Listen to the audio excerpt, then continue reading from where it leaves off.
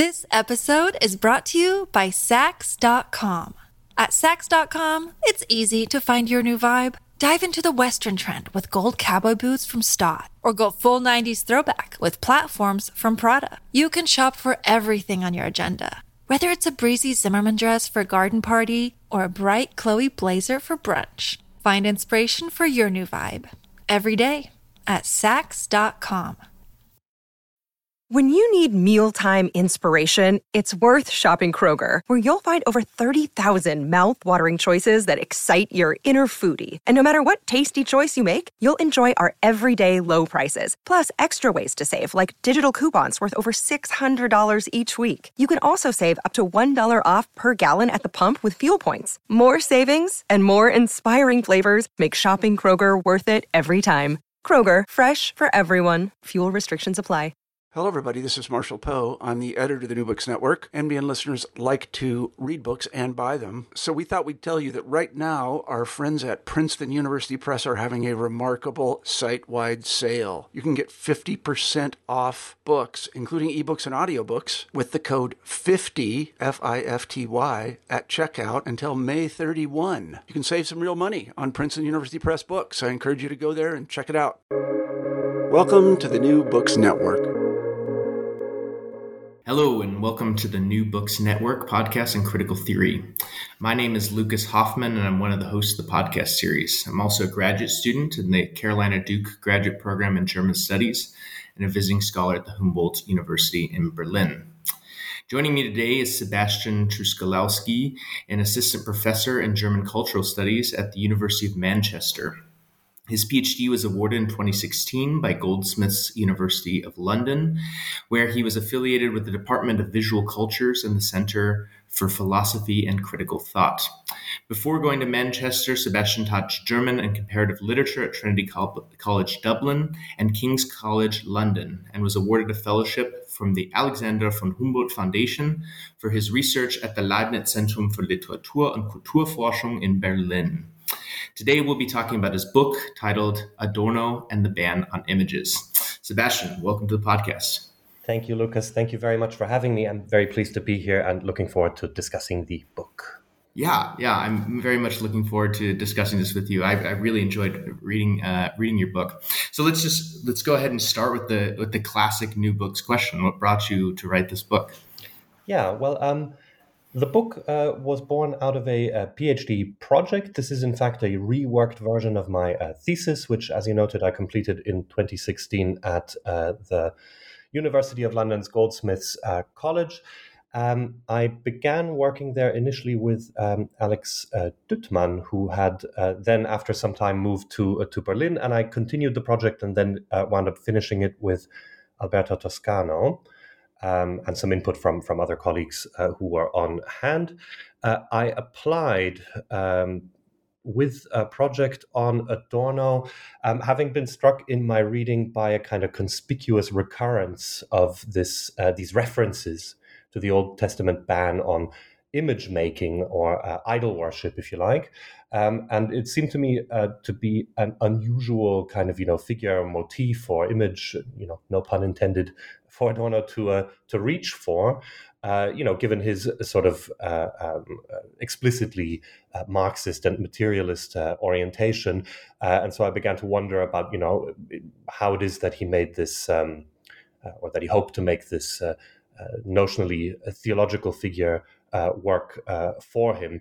And since it seemed to recur at kind of critical junctures in his thinking on epistemology, on aesthetics, but also in his kind of fraught relationship with metaphysics, it seemed to me that it might be, at the very least, an interesting exercise to try and make sense of how that works or doesn't for him. And as I began to pull that thread, I found that it began to resonate with other and more contemporary kind of philosophical issues that were on my mind, questions around materialism, around Marxism, around a thinking of kind of utopia in the present. And so what started out as a kind of, point of, textual or philological curiosity wound up, for me at least, as a bigger sort of philosophical set of questions, and wound up starting from this very modest sort of standpoint in order to engage with Adorno's work and some of its contemporary resonance more broadly. Yeah, I think that comes through so clearly in your book. You do make the decision not just to sort of look at the back history of Adornian thought and looking at Marx and Kant and Hegel, but you also choose to include contemporary theorists like Mesaou, Agamben, Lyotard, and others. Could you maybe talk a little bit about your decision to include post-Adornian thinkers in this book as well? Yeah, I think the reason I decided to do that was partly to illustrate my sense that Adorno was engaging with issues that continue to interest, philosophers also in the present, and also people from very different kind of camps and intellectual trajectories, if you like. People like Meillassoux, like Agamben, like Lyotard, but the reason I decided to include them in the book, apart from illustrating the kind of contemporary relevance of Adorno, was that I thought it spoke in a way to an aspect of Adorno's method, if you can call it that, which is that he tends to play off existing positions against each other by way of forging his own kind of standpoint, if you can call it that. And I thought that maybe inhabiting this way of working would actually work well for the book. So yeah, kind of a two-part answer. On the one hand, to illustrate the contemporary resonance, I hope contemporary resonance of what Adorno was doing, and in part to work in a way that I hope is sensitive to the way that Adorno himself chose to work in engaging with questions of materialism, for example, in the case of Meillassoux, but also aesthetic questions in the engagement with Lyotard. Yeah, I think the book does quite a wonderful job of arguing for the contemporary relevance of Adorno, and in many ways, I think a lot of thinkers have sort of moved past Adorno without really engaging, especially the arguments from Adorno and this idea of the image ban and Adorno's sort of motivations and arguments for a sort of ban on utopian thought, and they've sort of moved past it without engaging with it directly. And so I think like bring back in those contemporary theorists really does draw in the contemporary relevance of Adorno's thought.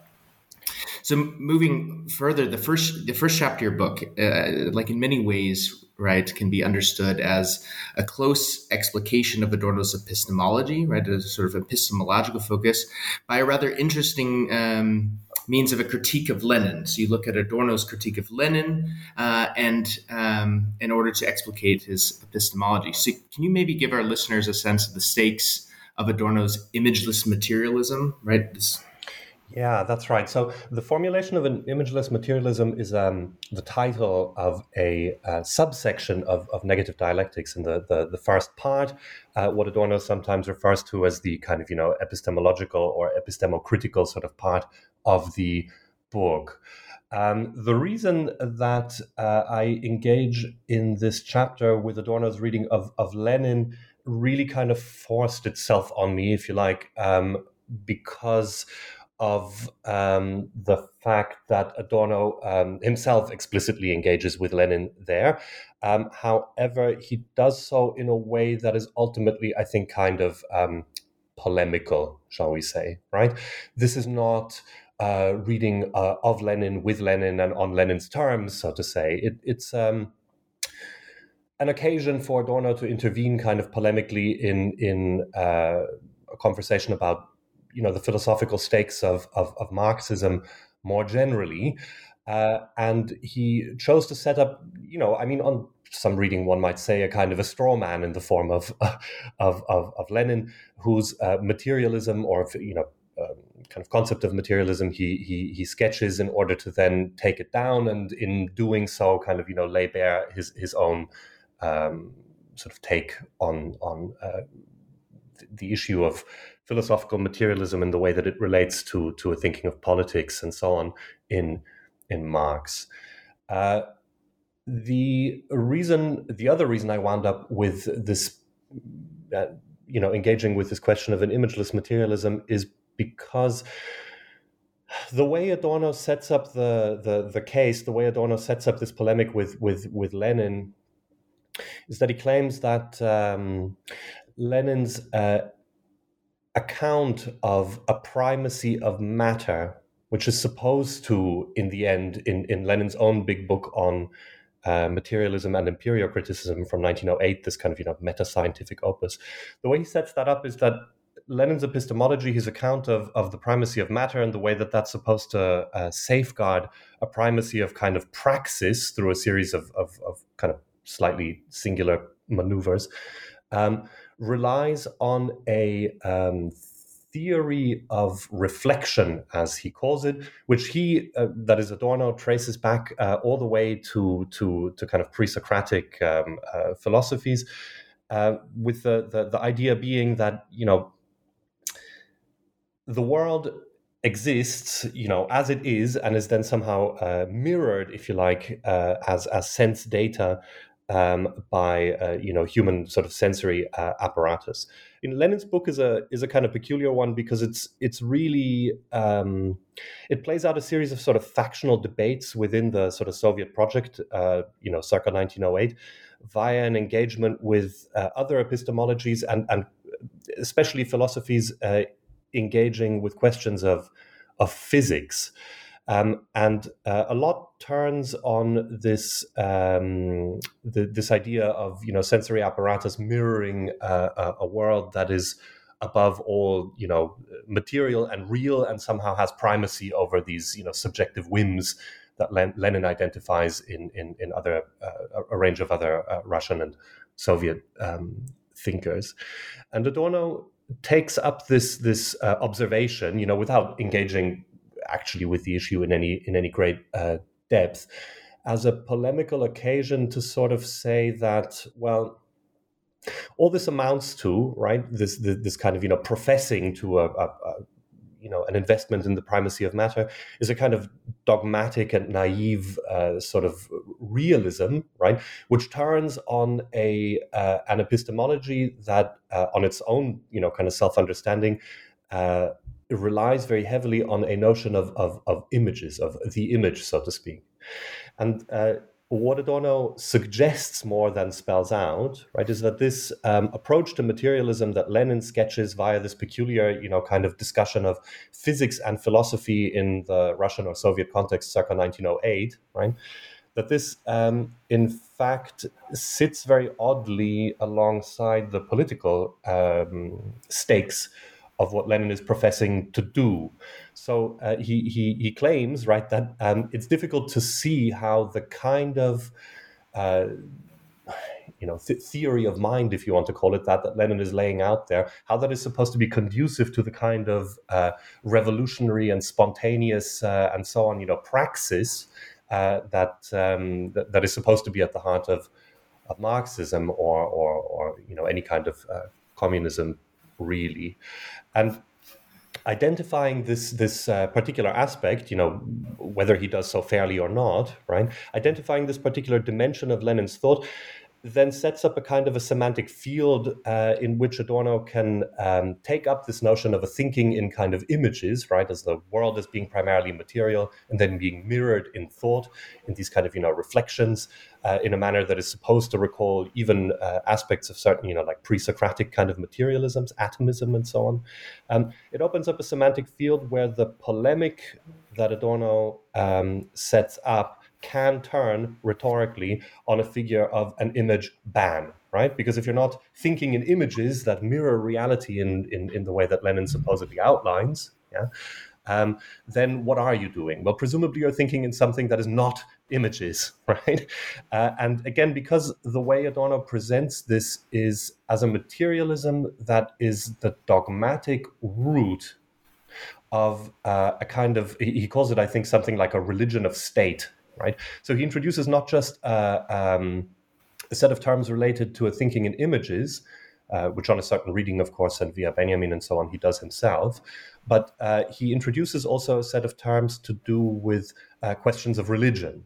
And then suddenly, you're in quite kind of an interesting arena in which Adorno can, on the terms that he has himself and maybe a bit conveniently set up for himself, he can introduce the figure of the image ban as a polemical sort of, like stab at a notion of materialism that is supposed to lie at the root of socialism as practiced in the Soviet Union and its wider sphere of influence, which, bearing in mind that Adorno was writing this in the 1960s from his position in West Germany as a Marxist of sorts, but one unsympathetic to the way the project had panned out in the so-called Eastern Bloc.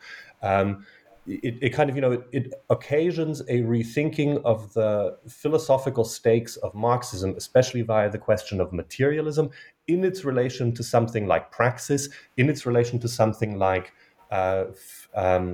politics. And that, I thought, was a curious thread to kind of follow up, even though I have to say my own interest in Lenin per se, a bit like Adorno's, is ultimately limited. And even though the particular kind of conflicts that Lenin was engaged in his own time and in his own context are really, I would say, in a sense, a matter of kind of specialist interest today because they're so far gone, right? Not only the physics that informed them is now over 100 years later kind of no longer state of the art, but also the sort of philosophical issues seem to have been overcome in a sense, although then curiously, of course, they are echoed in for reasons of his own, I suppose, in that famous essay by Quentin Meillassoux on the après la finitude, after finitude. Yeah. I was just going to follow up and ask, could you maybe say a few words about your Adornian critique of Meillassoux? Right, so you bring in at the end of this chapter on imageless materialism, you bring in Meillassoux' after finitude, and you show that the epistemic concerns that Adorno is dealing with in his critique of Lenin are not outdated.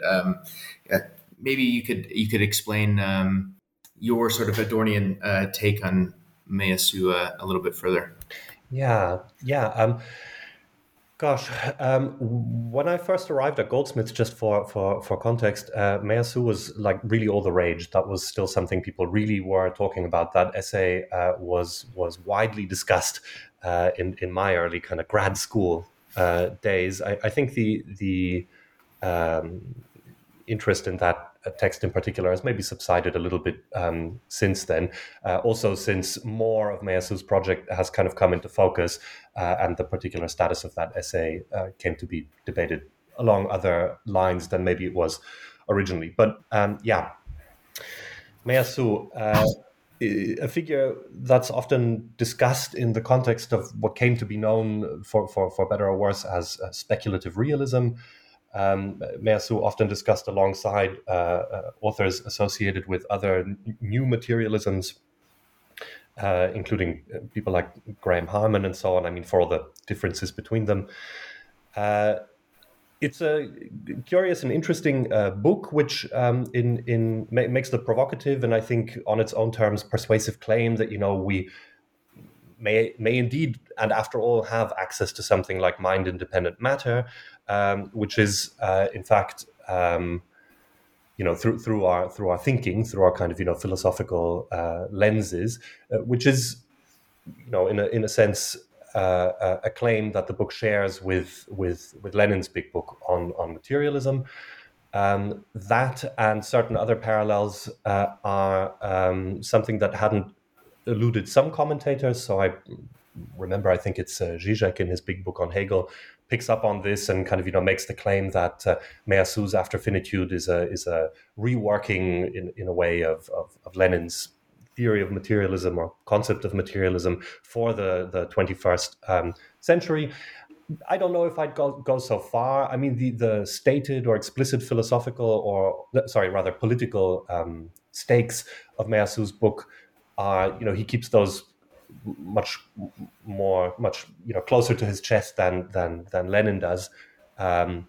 It's not that this is in any obvious way a book about Lenin. It just so happens that some of its claims seem to mirror claims made previously by Lenin in their more pointedly sort of philosophical register, which is obviously not something that people tend in the first instance to associate with Lenin, who's for good reason a figure thought of more in political terms and, remembered for his kind of organizing and so on, maybe than for his philosophical reflections as such. But be that as it may, the provocative claim, as I said, was that, one can have, despite what Kant and others might have us believe, one can have, according to Meillassoux, access to sort of, mind-independent matter, the great out there, so to speak, an absolute primacy of a kind of material world.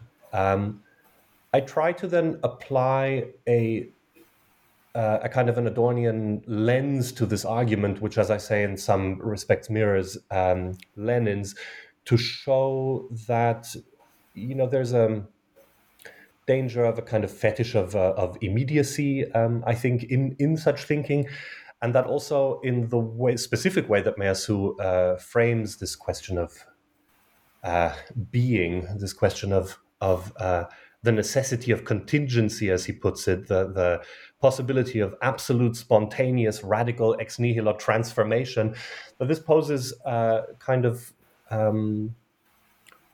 what it poses, in a sense, kind of, political problems, because it's hard to see in the way that Meillassoux, but in, related terms also Lenin, how they ascribe any kind of agency to any sort of, active political subject, right, in this process of transformation that, in this case, Meillassoux is describing. So I hope that by bringing Adorno's polemic against Lenin to bear on this particular text, the stakes of, why we might want to talk about matter or materialism or the supposed primacy of matter in the context of a philosophical discussion that is in one way or another sort of Marx adjacent at the very least, why that should matter. And it seems to me that actually Adorno's point about, dogmatically asserting, the great out there, as it were, that this is not helpful for a thinking about a transformative kind of politics, partly because for Adorno, the important thing about materialism is really to do with an alleviation of kind of bodily suffering, and not with asserting, the existence of a great beyond that you can, in one form or another, kind of access intellectually. So I wanted to bring it back via Adorno to a conversation not about the potential for ex nihilo transformation because, our whatever, intellectual apparatus prohibits us from seeing the fundamental instability of things out there, and bring it back to a conversation about, what, at least according to Adorno, and I have to say on this point I'm inclined to agree, what matters about matter, not to labor the pun, right? What matters about matter, questions of bodily suffering, of need and privation, and of the alleviation of bodily suffering, which is ultimately what a kind of materialist utopia, on Adorno's terms, would have to be oriented towards. One thing I should add with regards to all of this is that the reason I begin with a chapter on epistemology is that, in a very basic sense, I think the question of the image ban in Adorno is about how to figure, how to portray, how to represent, how to think, how to intellectually kind of, fix an image of a world beyond suffering and privation, beyond, in injustice and all the rest. And the epistemic or epistemological challenge, I suppose, is, well, how do you portray, figure, represent a world that is categorically different to the one that we have, if the only tools that you have at your disposal for representing such a world are the ones that by definition, as it were, already exist, right? So how do you think your way out of that corner, so to speak? And it seems to me that Adorno's appeal to materialism is supposed to introduce into this kind of, intellectual puzzle, a kind of somatic dimension, and the insistence on the mere existence on a great beyond or a great out there, as it were, right? Asserting the absolute primacy of mind-independent matter. To Adorno, and I have to say, like I say, I'm inclined to agree with him on this. It's not clear to me what that does to conversation about, transformative kind of social practices or politics for that matter. I think that makes quite a bit of sense and really sort of lays out the stakes that are oftentimes so obscured in the discourse on Adorno and this very sort of dense thinker. I was wondering, maybe we can move a bit to talk about this idea of inverse theology that you spend a lot of time. This is actually how I came to your work initially. I was navigating the sort of various literatures on the theological discourse connected to Adorno, which is sort of very disorienting when you first get there. And I really enjoyed that chapter in this book because I think you are one of the clearest voices that speaks to the particularities of how Adorno picks up on theological thought in a structural fashion, right? In order to articulate his own theory. He's not doing theology or speculating on the Godhead, but there are these theological images that recur that are sort of like contribute formally to the way that Adorno is thinking. So my question is maybe more for our listeners who might not be familiar with the theological discourse surrounding Adorno. Why is theology a relevant concept when talking about Adorno at all? Right? When we're talking about this materialist Marxist thinker, why are we using theological metaphors to begin with? Yeah, quite right. First of all, I'm glad you enjoyed the chapter and the article that it's based on. That's great to hear. Thank you. There is, as you say, a slim but kind of growing body of writings that is picked up on, if nothing else, the recurrence of kind of theological figures, motifs, terms, and so on in Adorno's thinking. As I said at the beginning, it's striking that this should be the case because it's not obvious how that works. Adorno is quite explicit at various points throughout his work that traditional theology is kind of historically outmoded.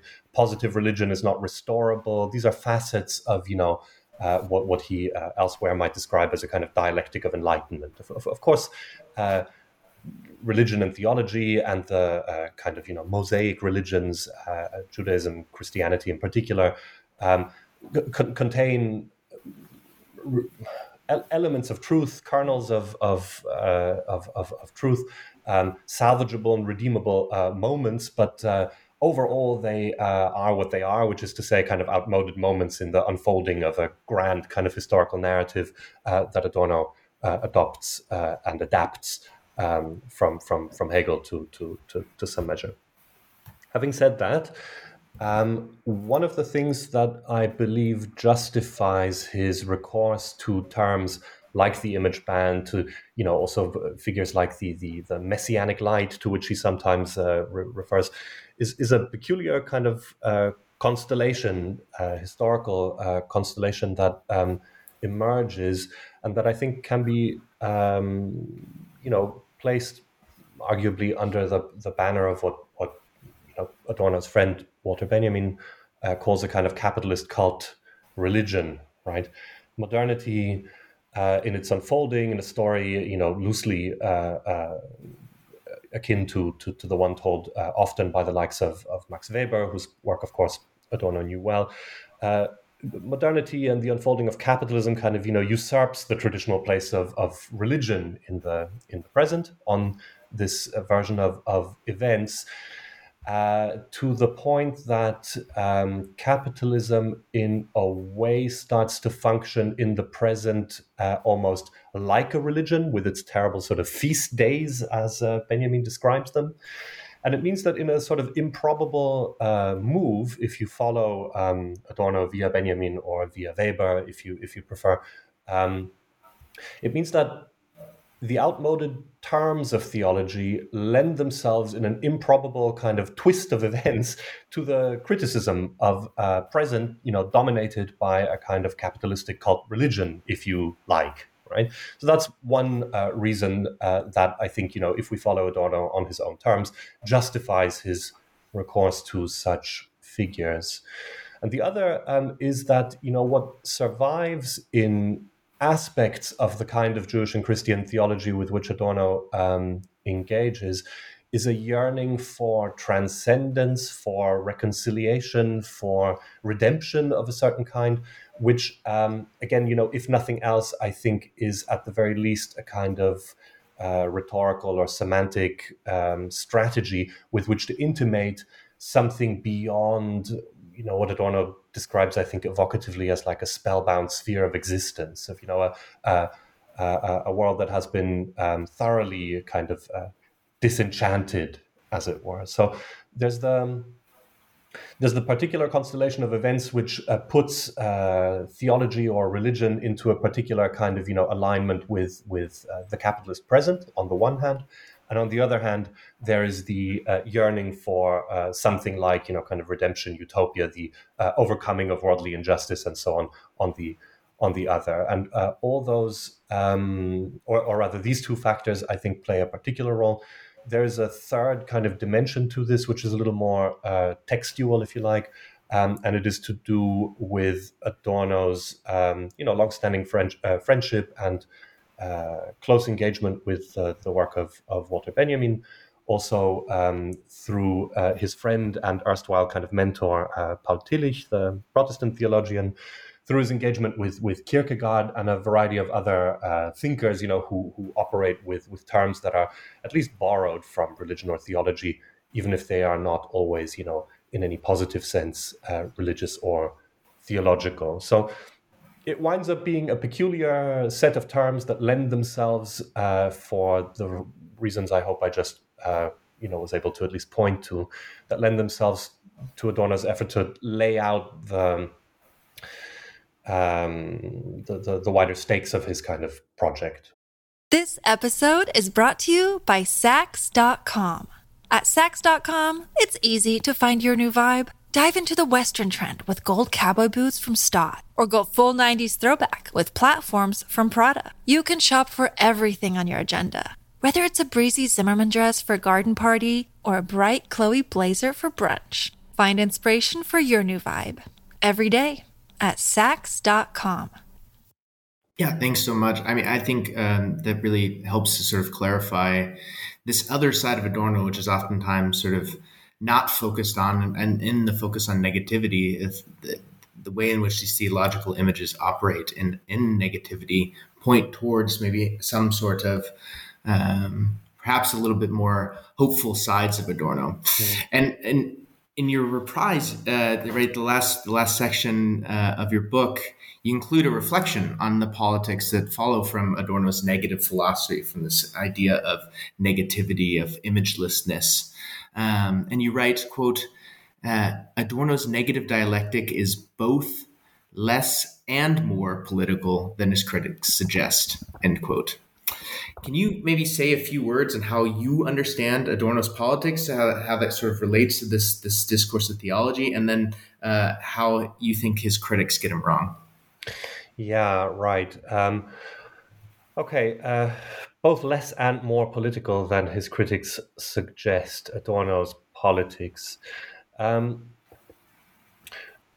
doesn't have a positive conception of politics that he lays out in any of his major works. Adorno doesn't have a positive conception of a lot of things. Adorno carves out positions that you might then kind of, from which you might then infer certain things, as it were, right? By playing off kind of existing positions, right? It's often a case of, playing off Kant against Hegel or Hegel against Kant, and, kind of course correcting this, that, or the other with a reference to Romanticism, or with a reference to Weber or Kierkegaard or Marx or Benjamin or any of the other kind of players in his project, or figures that inform his project. I think that can be said of various sort of like nascent dimensions of his thinking, including, for example, his ethics, but also, and significantly, I would say, his politics.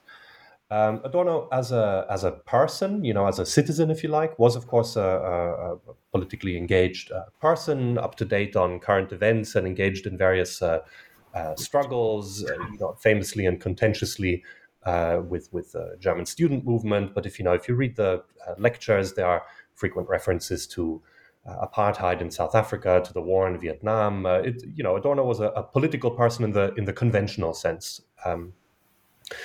In what sense is Adorno less political than might appear? Well, he's often criticized by from a range of different camps for being a kind of resigned aesthete who has cornered himself and in an impossible and total kind of negativity that doesn't allow for any hope or socially transformative praxis to take place, because it's always already implicated in the workings of the kinds of coercive operations of reason, which in a way he's trying to overturn. Right, that's the classic kind of criticism. It's something that you get versions of in Habermas. It's something that you get versions of in to the left of that in the camp of Adorno's former students, including figures like Hans-Jürgen Krahl. And you get a different version, but nonetheless related, I would argue, in the work of people like Agamben and Jakob Taubes, who insist that Adorno's negativity means that all he can ever do is kind of intimate a sort of as if regulative image of what ought to be, but that can never be reached because of reasons that are ultimately similar to what Habermas says, which is that if everything is implicated, well, how can you hope to lay out positively an image of the redeemed world to which you are ostensibly that you're ostensibly working towards? Why do I think that that's not a fair, in all instances, a fair account of Adorno? Well, it seems to me that if you take seriously the scope and scale of the transformation in thinking, and by extension acting and kind of inhabiting, right, the world that Adorno demands, then in fact politics itself would have to undergo a certain kind of transformation. It starts fairly modestly in Adorno's kind of epistemology of thinking about relationships between what he calls subject and object. But these poles or coordinates in Adorno's project, I think, are supposed to have real material correlates in the relationship between, say, humankind and nature, as it were, right? Or let's stick with that one. And to think a rapprochement or a kind of reconciliation between these, just for the sake of explication, I'm going to call them sort of epistemological terms, you would have to reconfigure the very manner of thinking in a way that is so far-reaching, right, that the prospective reconciliation between these poles, right, is really what politics would have to mean. The narrow sphere of kind of governance and administration is, of course, those are things with which one must engage because this is the world that we, as it were, live in. But, to really think a kind of Adornian politics in the emphatic sense, I think would require one to follow through on what it is that he demands in, various points in his work, including some of the ones I touch on in the book. Derrida once remarked of Adorno that, it's an effort to, that the whole project can be summarized as an effort to thinking differently, right? And I think it's only if you can do that, if you can kind of get to grips with this sort of, puzzle, philosophical riddle or problem of what it might mean to picture a world beyond suffering and injustice from the inside out, in acknowledgement of the fact that you are doing so in terms that are always already complicit in the problem that you're trying to overcome. Once you are squarely in that arena, then thinking of reconciliation between these kind of, poles that had once in the history of philosophy become torn asunder, right, is really, properly speaking, the arena of kind of politics, I think, for Adorno. And in this respect, I would say he is more political than his critics let on, because the implications are so far-reaching. It's only if you thinking differently, right, that you can imagine a different kind of relationship between, let's say, subject and object, or humankind and nature.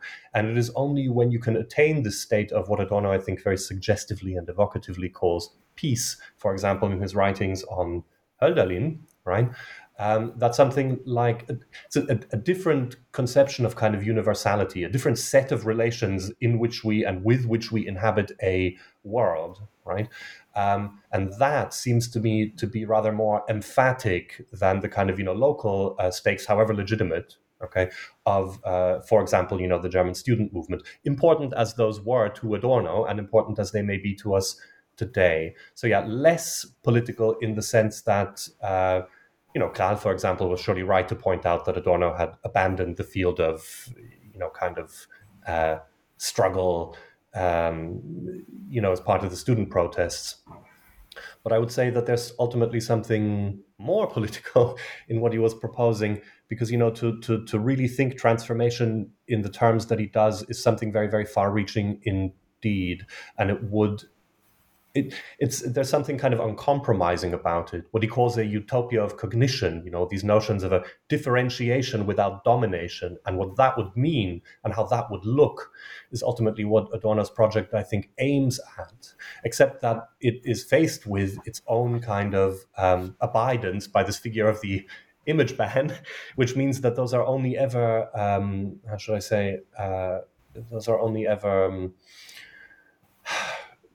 I hesitate to call them outcomes that you can kind of cast into relief. You can intimate them negatively, but they're elusive, right? If you start to sketch them out in existent or in extant terms, right, then you're running the danger of reproducing the conditions that you're trying to overcome, right? It's a tricky position for Adorno to be in, yeah. But I do think that it has a very emphatically utopian prospective kind of horizon, and I think to acknowledge that rather than shirk back from it, as many of his critics, I think, do, seems to me to be ultimately quite a hopeful position rather than a, hopeless one. Yeah, absolutely. I think that's such a wonderful way of summarizing Adorno's thought in a way that overcomes this trendy way of presenting Adorno's politics as some sort of regressive or abstract Ivy Tower sort of mode of thinking, and ties in the real materialistic concerns that are always sort of carried through with Adorno, but also sort of acknowledging the sort of divorce of the way that Adorno thinks transformation from a thinkable praxis or a translatable praxis. I think that that's really helpful. So maybe now, and I think this actually might help to elucidate some of the politics that you were just talking about.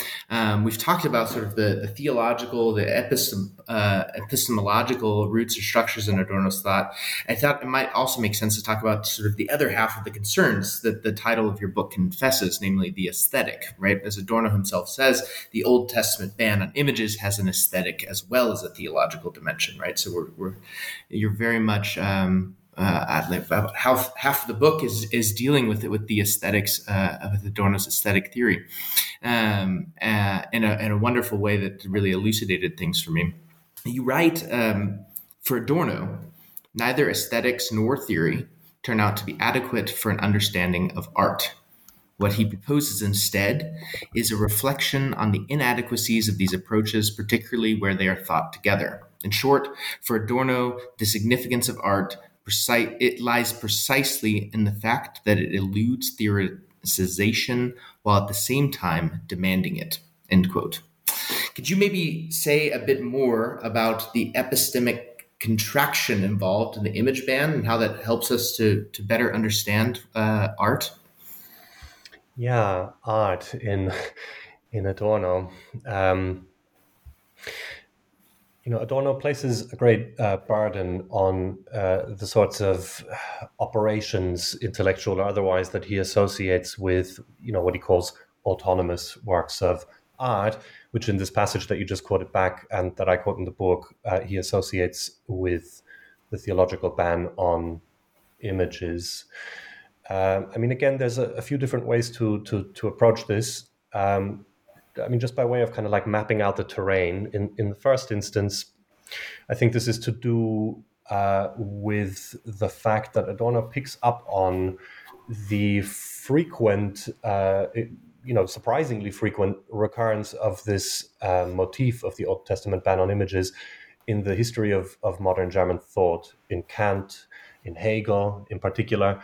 And these are two figures that I closely engage with through Adorno in that chapter on aesthetics. So Kant and Hegel in their respective writings on art and aesthetics. So that's one important thing to note. Adorno is taking us on a detour, a kind of a renewed engagement with the history of German thought. A quick aside on that. I think that it's probably also worth noting that the reason that Adorno keeps kind of, taking us back to conversations of the kind that are being had by Kant and Hegel, where these references to the image ban in their talkings about art and so on occur. The reason he does that is because he is, I think, skeptical of the notion that Marxism, and this is in the end, a tradition that I would say he considers himself a part of, that Marxism has in fact adequately dealt with philosophy and sort of left it behind. So, revisiting figures like that in these terms is important because the criticism of philosophy, which is ultimately supposed to yield its kind of practical overcoming, right, is as yet incomplete. So, he continues to engage with such questions for those reasons. Now, I think Adorno is, in a sense, also skeptical of the idea that philosophy on its own terms can produce its own overcoming, right? And so he displaces some of that work that would have to occur, right, into different registers and different arenas. And the most prominent of these, I suppose, is art, kind of broadly conceived. To anyone who's read much Adorno, you'll be aware that at least half of the collected writings are writings on music, right? So there's really a good deal of engagement with music, with literature, less so with the visual arts, but certainly with problems of philosophical aesthetics. One of the specific aesthetic issues with which Adorno engages via his reading of Kant and via his reading of Hegel, partly because this figure of the image ban occurs so prominently in their aesthetic writings, or at least at prominent kind of junctures, is this question of the beauty of nature. Right? What Adorno wants is for the way that the experience of beauty, and of the beauty in nature in particular, the way that is theorized, the way that plays out, he wants that to, in works of art, paradoxically, right? He wants that to be the arena in which a reconfigured relationship between humankind and nature, subject and object, that I was saying before, to kind of tacitly emerge, right? He needs the aesthetic because it is also an arena of the kind of somatic. It is partly also to do not just with the structures of judgment, but also with a kind of bodily experience that preempts, I think, something else, as it were.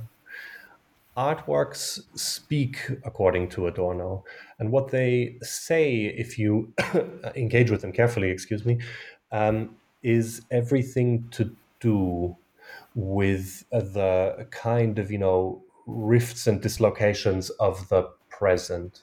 Ironically, for Adorno, nature, right, which is also kind of noumenal, not something that you can, in any immediate sense, kind of put your finger on.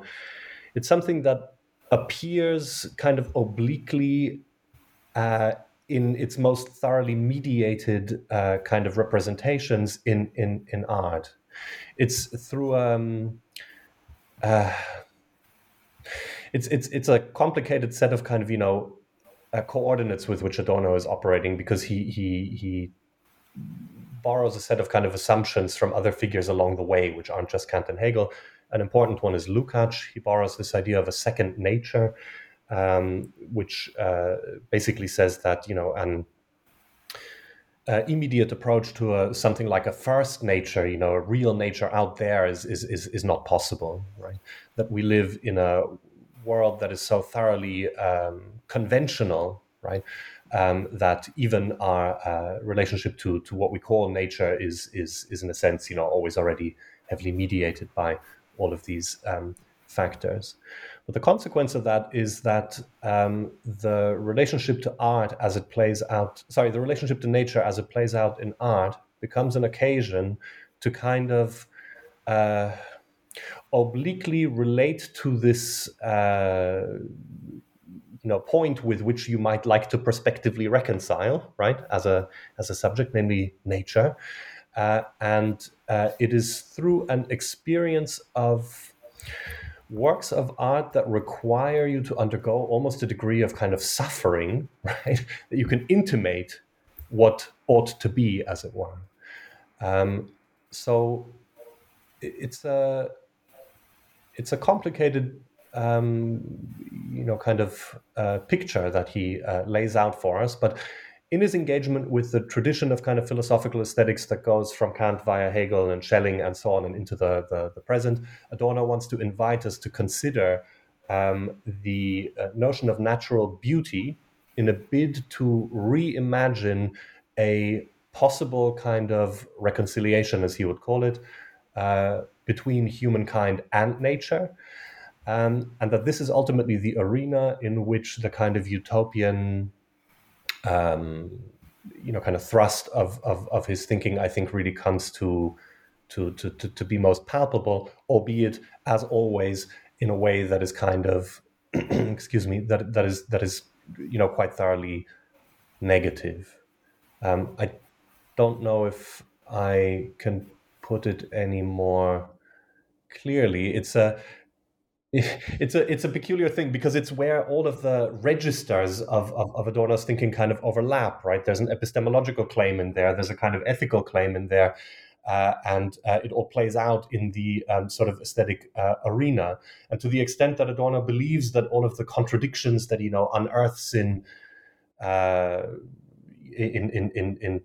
various kind of philosophical texts, schools, approaches, and so on, to the extent that he believes that they all have a real material correlate in kind of, in historical life, as it were, this modest lens of, looking at kind of artworks actually bears a really significant kind of weight. There's a lot that's going on there. And in a way, you can kind of retro-engineer, where Adorno sort of like started, in his philosophical concerns, starting with his inaugural lecture on the actuality of philosophy, with his critique of idealism. You can retro-engineer that from the standpoint of his aesthetics much, much later on. It's the final formulation, if you like, of Adorno's thinking. And because it's a fragment, it's also a beautifully suggestive and inviting one, the aesthetic theory, I mean. And since there are such prominent references to the image ban in their relation to works of art, which are supposed to be these sort of, imageless images of utopia, if you like, I think it's well worth looking there for kind of answers or for clues. This is, of course, also where the kind of charges of elitism and so on kind of come from, right? Because the works that Adorno cites are often quite demanding and presuppose quite a lot of viewers in a way that doesn't come easily, right? But I guess, well, anyway, that's that's where he chose to place his emphasis, right? Thank you so much. I think that's just a wonderful sort of summary of the stakes that are going on in the book, but also sort of Adorno's thought as a whole, which is in a way sort of how I understood this book as I was reading it. Just wonderful, clear, crisp prose, which on a subject dealing with Kant, Hegel, and Adorno is not what you always find. I really enjoyed it. We're unfortunately running out of time here. Thank you so much for joining us. I just have one final question, and that is, what are you working on now?